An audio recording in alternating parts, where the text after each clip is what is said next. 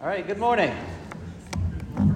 We're going to, start a bit later this morning, and so we'll just jump right into it. But good to see everyone this morning. As you can see up on the board, we are sort of, again, as we announced here a couple weeks ago, we are shifting gears in the Sunday morning Bible class. The Wednesday night class will still be the Life of Christ class, and we'll finish that out here, hopefully by the end of May, June, somewhere in there. But this morning, our Sunday morning Bible class, we are shifting gears towards talking about the eldership.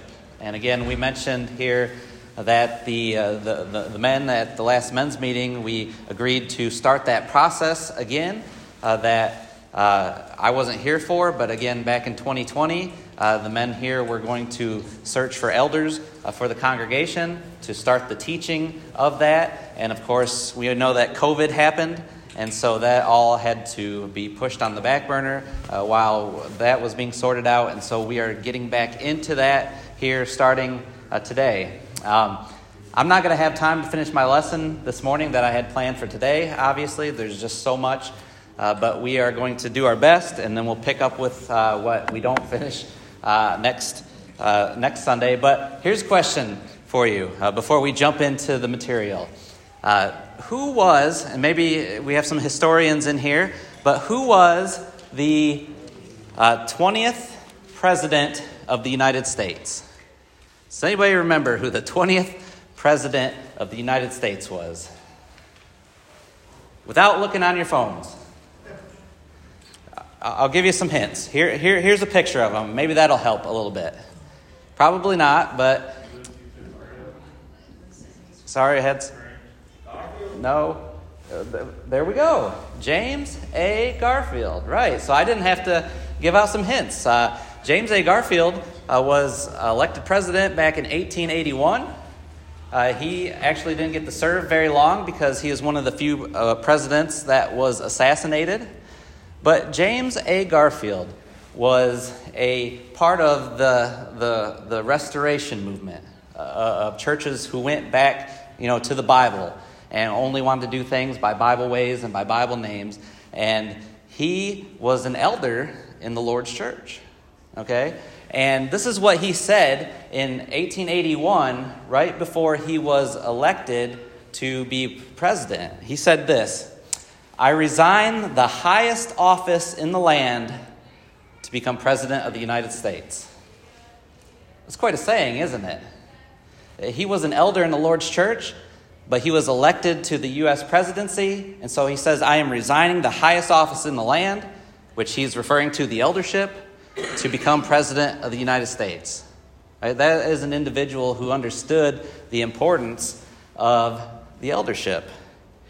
Now, we all know that leadership is vital, right? In any sort of institution, whether it's in business, whether it's in a school district, whether it's in sports teams, we want great leadership. But that's also vital within what God has ordained, sort of these God-ordained institutions. Can anyone name, what's the first God-ordained institution that he created? And we can go all the way back to Genesis chapter 1 and 2 to talk about that. The family, the home, right? God ordained the family, the home, right? And in that realm, he put leadership in that, right? That the man was to be the leader of the home. We can think of the government, right? God instituted the government. As a lot, kind of ties into what Wes talked about this morning. God ordained government, and he also told his people that to honor the king, right? To respect the leaders. Romans chapter 13 is all about that, how a Christian ought to respect that leadership role that's in there. But then thirdly, another God-ordained institution, of course, is the church. And again, we understand that God had placed a leadership role within the church that we read about in the scriptures as the elders, as the eldership. And so our goal this morning, and really for this whole lesson, is not to define leadership, right? We're not going to talk about what it means to be a leader and how to be a leader. we're going to presuppose that you understand that, right? That you understand who a leader is, what they do.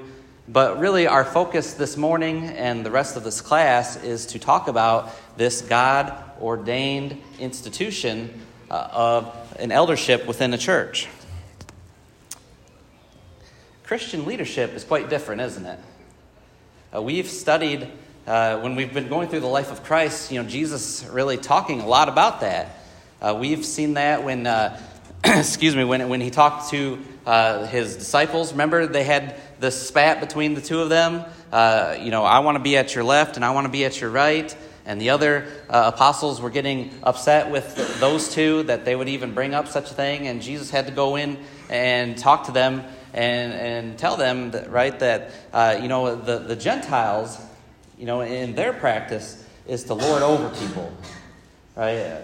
But the leadership that I am presenting to you, that I am teaching you, is that of service, right? Of a service mind, right? It's not about power and authority Jesus was getting at, but it's about other qualities, right? A service leadership. And the eldership, as we're going to discuss throughout the next few weeks, it's not a place about being popular, right? We don't want to put men in the eldership because of popularity or because of power or because of respect or because of a title or an ego or because of thanks, right? Because it's going to be a thankless position for the men who are put into the eldership. But it's about, again, that service attitude.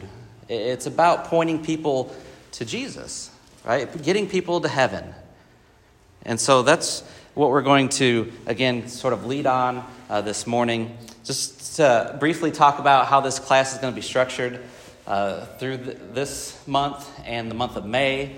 That's about 9 classes, as long as we get to each one of those. And we are going to, again, discuss the different aspects of the eldership. Now, one thing I wanted to point out is that, when you sort of see some younger preachers, I began a little bit older in life, a little bit more mature. But when you notice some younger preachers, when they begin, it's kind of awkward when they get up and they have to preach a lesson on marriage, right? Because they haven't been married before. Or when they preach on parenting, without having children. That's sort of a tough position to put them in, but they're biblical subjects, and so they need to be preached on, taught about. Well, I sort of feel the same way when it comes to the eldership, right? I don't know if there's anyone in here who has ever been an elder, but at least to my knowledge, I don't think so. I've never been an elder.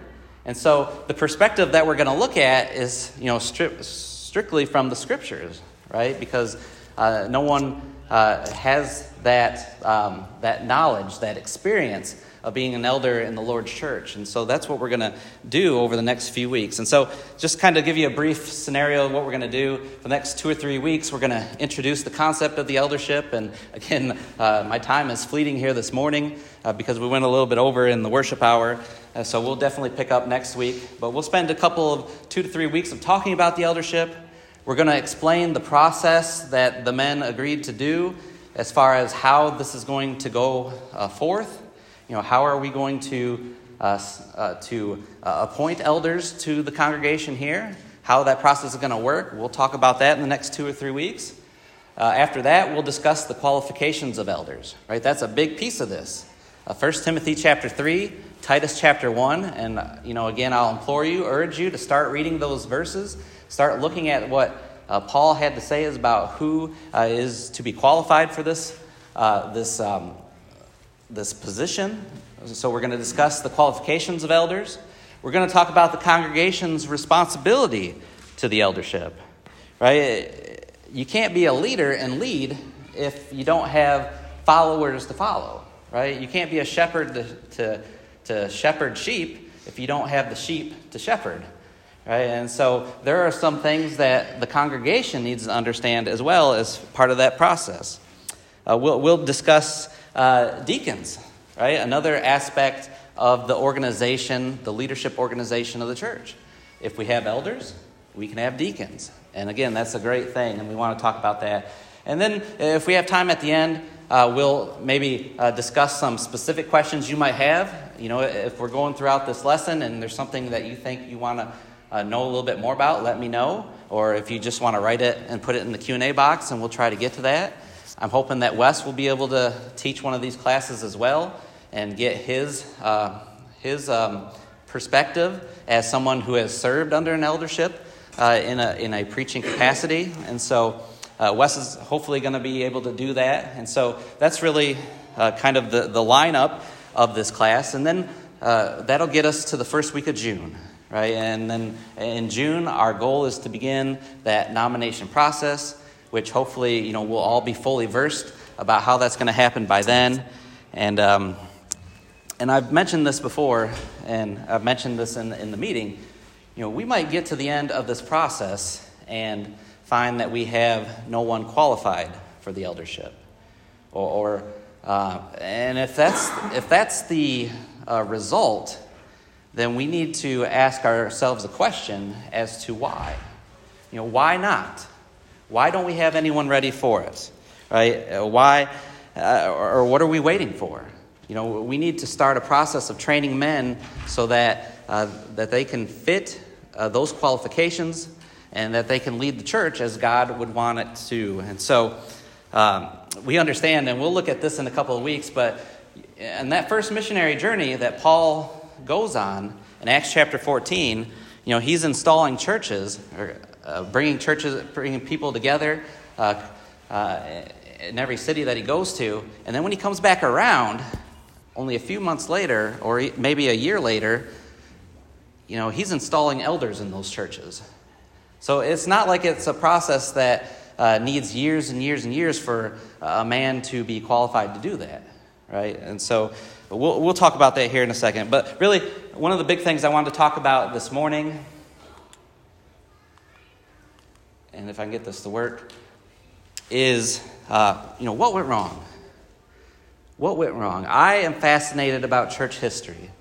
And when I say church history, I'm talking about the period of time about when the apostles died off up until now. And so I'm just going to use the year 100 AD, right? That's not a specific date that we actually know, but I'm just going to say around 100 AD, from when inspiration has fully completed, the apostles have died, the Bible has now been completed.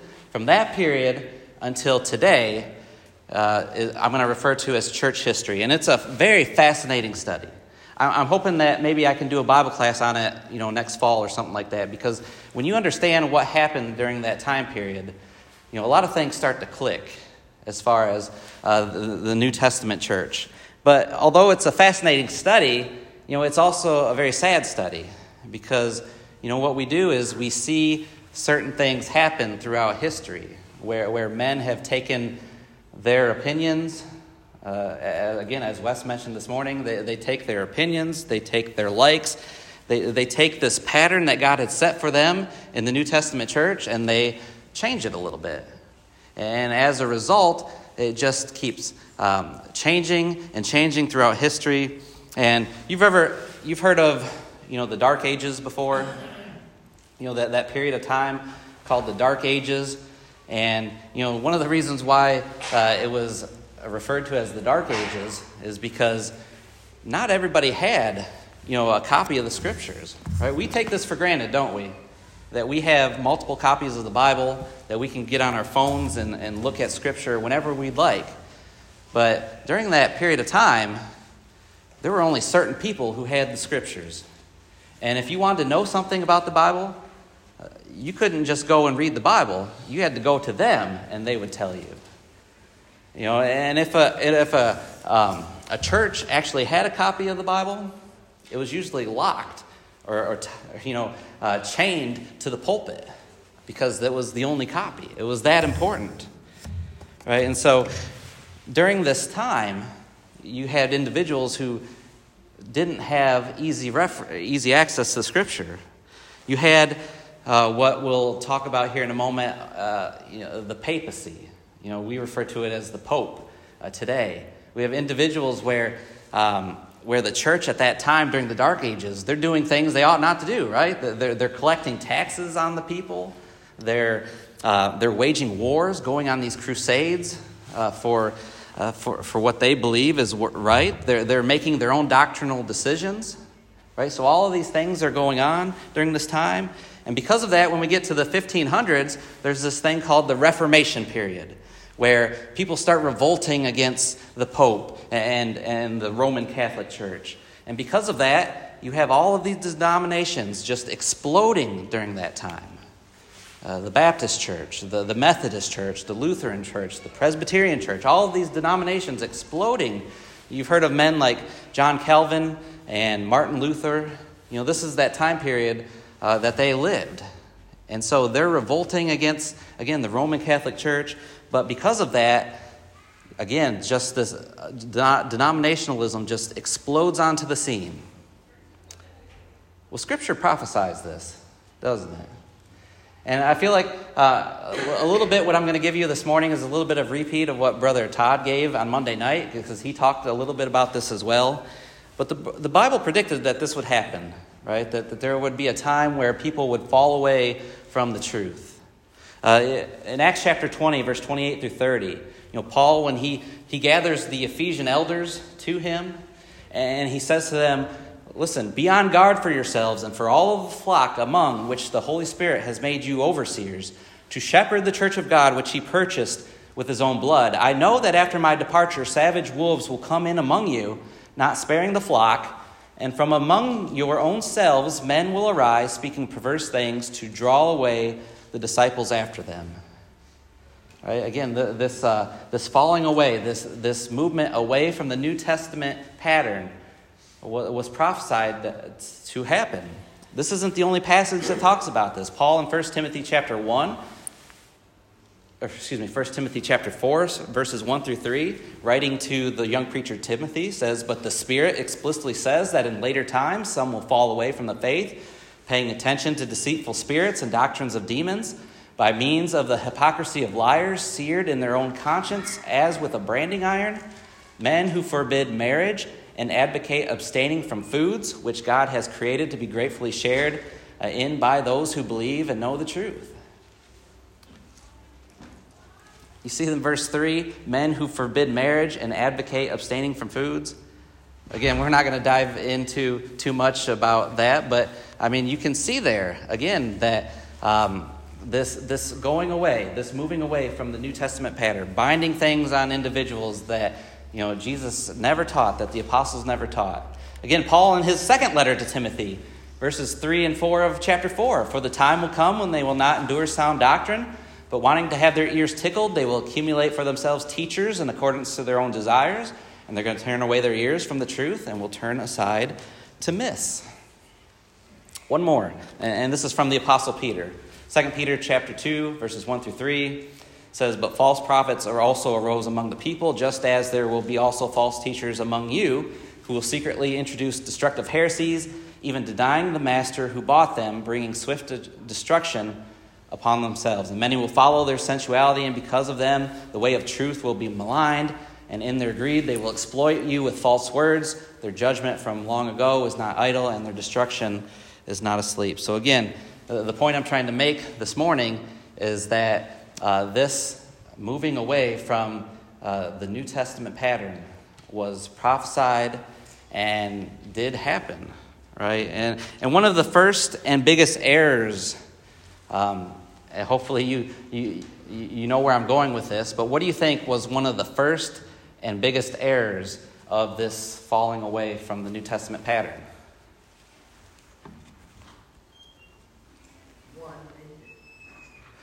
Yeah, so it was church organization, right? It was the leadership of the church. One of the first and biggest errors that occurred was the departure in God's plan for church organization. And Miss Helen, she hit the nail right on the head. And I'll just mention that here in a moment, because as we jump into here, we're going to talk about these different Greek words. Again, Brother Todd brought this up Monday night, but these different Greek words that describe an individual who we would refer to as an elder. And one of those is often translated elder, okay, and another one is often translated bishop.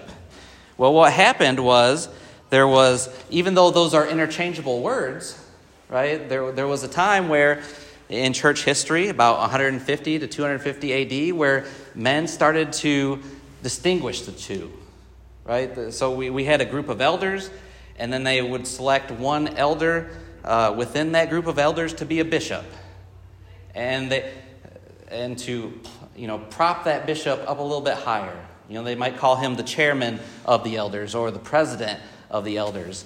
And what would happen over time is then, that became a permanent position, right? It became a monarchical bishop within a church.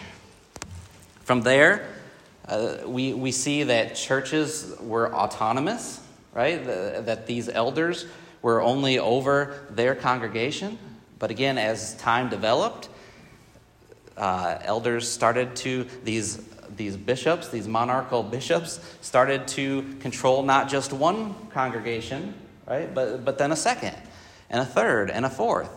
And you can understand in some of those big city churches, like the church in Rome, it would just be easy for them to sort of coordinate and be the bishop over all these little country churches that surround them. Right? And so we see throughout history, again, that men moved away from the New Testament pattern of having autonomous elderships to now having this hierarchy of men over various congregations and having this hierarchy of men over elderships. Again, referring to them as a bishop, which eventually that bishop over everyone became, as we would know it, as the Catholic Pope. Right? And so you can, again, notice that there's a problem with that, right? Because now you've got one man who's in charge of the finances of the congregation and all of the congregations he oversees.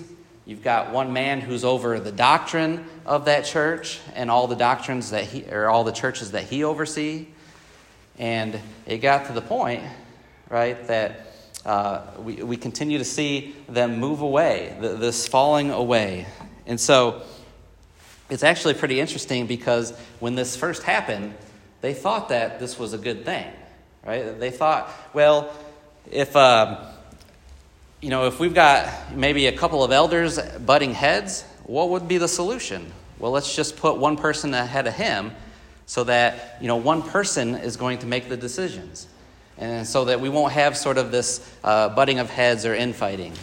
And so at the beginning of this process, when they started to move away from the New Testament pattern, they thought that they were doing a good thing. They weren't doing it necessarily out of ignorance, but they were thinking that, hey, maybe we can approve upon God's plan, right? But again, that what happened, we know, was devastating. What's the old saying? That absolute power corrupts absolutely, doesn't it?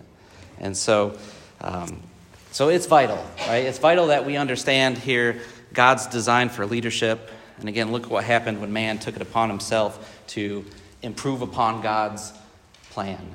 And so wars were fought, lives were lost. Christianity, the name of Christ was shamed because of what happened because of that. And again, the Reformation period of the denominational world that we see today, all of that stems because man tried to approve upon God's will, God's design. And so what we again want to do, and I know we're running short out of time this morning, but we'll finish up next week, is we want to talk about God's design for the church. Talk about the organizationally what the church should look like in the leadership position. And there's 4 ways that a church can be organized. I don't know if you've ever seen or been taught this before, but there's 4 possibilities. Number 1 is that the leadership of the church can be unscriptural and unorganized. That's that first box there. Unscriptural and unorganized. And what I mean by this is that there's no leadership, and the church likes it that way, right? We get to a point that they outright ignore God's pattern, They say something to the effect of that things are going really good without them, and so we don't need them. Well, again, there's no organization there in the leadership, and that's an unscriptural pattern, right? Because, again, God has provided that for us. We could think of an unscripturally organized group. Unscriptural because maybe they're organized as far as having an eldership, but they put unqualified men into that eldership. That's a common thing that happens where maybe you have a smaller congregation, you have one man who's qualified, and you don't necessarily have that second man because there's got to be a plurality of elders, and we'll talk about that here in a moment. And so sometimes that second man will sort of be pushed through. Well, maybe he'll grow into it, they'll say, but he's not qualified to be an elder, right? And so, again, here's an unscriptural but yet organized organization of the church. And again, we want to not even think about that box as well. Thirdly, there is scriptural but unorganized. There's no qualified men that exist to appoint to the eldership. And, this is what Paul refers to in his letter to Titus chapter 1, verse 5, when he says, I am leaving you here on the island of Crete, and I want you to take care of the things that are lacking. I want to go ahead and just read that verse. And there's a lot of verses that we're going to see over and over again throughout this study. But Titus chapter 1, verse 5, Paul says, For this reason I left you in Crete, that you would set in order what remains and appoint elders in every city as I directed you. My translation says he would set in order, but some of yours say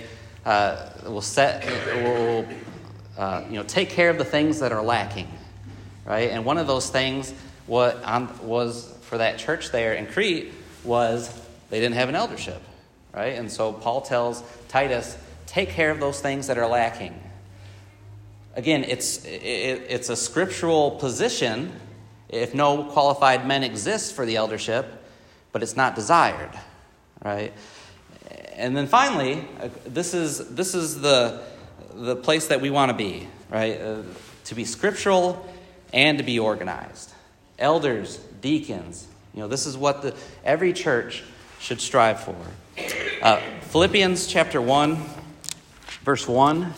Paul is writing to this church here in Philippi, and notice how he addresses this letter. He says, Paul and Timothy, bondservants of Christ Jesus, to all the saints in Christ Jesus who are in Philippi, including the overseers and deacons.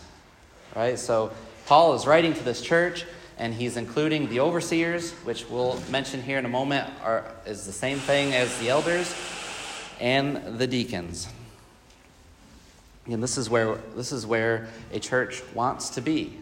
I was going to mention, we get mail from time to time, addressed to the elders of the Columbia Church Christ.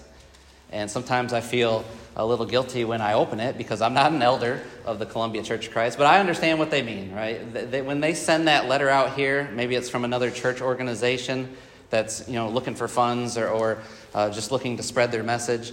They assume that there's an eldership here, right? At any local congregation of the Lord's church, they assume that there's an eldership in place, so they address that piece of mail to the eldership, right? And so, again, that is where we want to get. That is our goal, to be scripturally organized. Now, I know we're really, really short on time, so I don't necessarily know if I want to jump right into this next part, but you remember Monday night when Brother Todd was preaching his lessons in Ephesians chapter 4, and he talked about those three Greek words that reference the elders, right? And so we'll probably just touch on them here in a moment, but we'll spend most of our time next week really discussing that. But if you're in your Bibles and you want to turn to 1 Peter chapter 5, or you can just read along up here.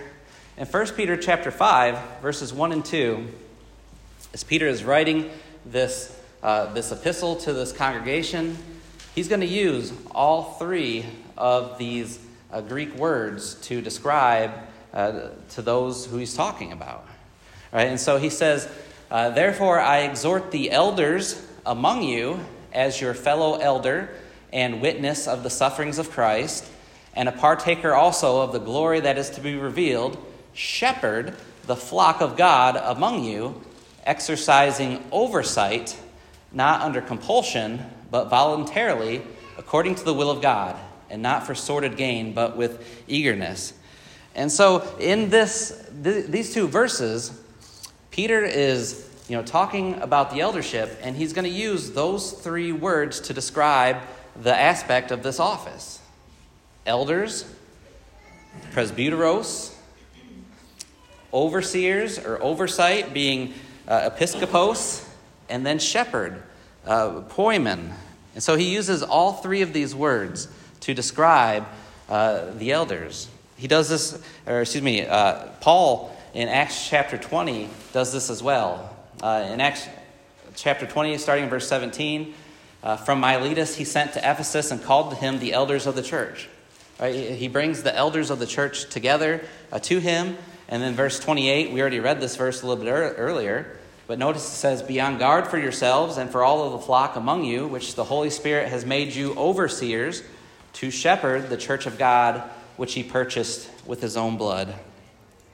And again, I'll just mention this before we close, is whenever you read through Scripture, there's, depending on which translation you use, again, there's these three Greek words, and presbyteros is normally going to be translated elder, right? So an elder, there's one time where it's translated presbyter, or if you're reading through the New King James, it'll actually just say eldership. Okay, so there's the elder, there's the bishop or overseer, okay, and then there is the shepherd or the pastor, right? And so those are the three Greek words. And maybe it's easier if you remember it in its English context: elder, overseer, shepherd. But again, there's a little bit of some nuances. Depending on your translation you use, shepherd will sometimes be pastor. Bishop and overseer are the same word, again, but just translated differently. And then you have the word elder. And so next Sunday, we will jump into what those words mean. We'll talk about, a little bit more about some different aspects of the eldership, that plurality, right? That there needs to be more than one. We'll want to talk about, who's, as far as, who is qualified to be an elder. Elders are autonomous, and also the responsibilities of elders. And then from there, we will move into what I think, we're looking more forward to talking about is sort of the process of how this is all going to take place. And so I appreciate everyone's attention this morning, and Brother Jason's going to have a closing prayer for us.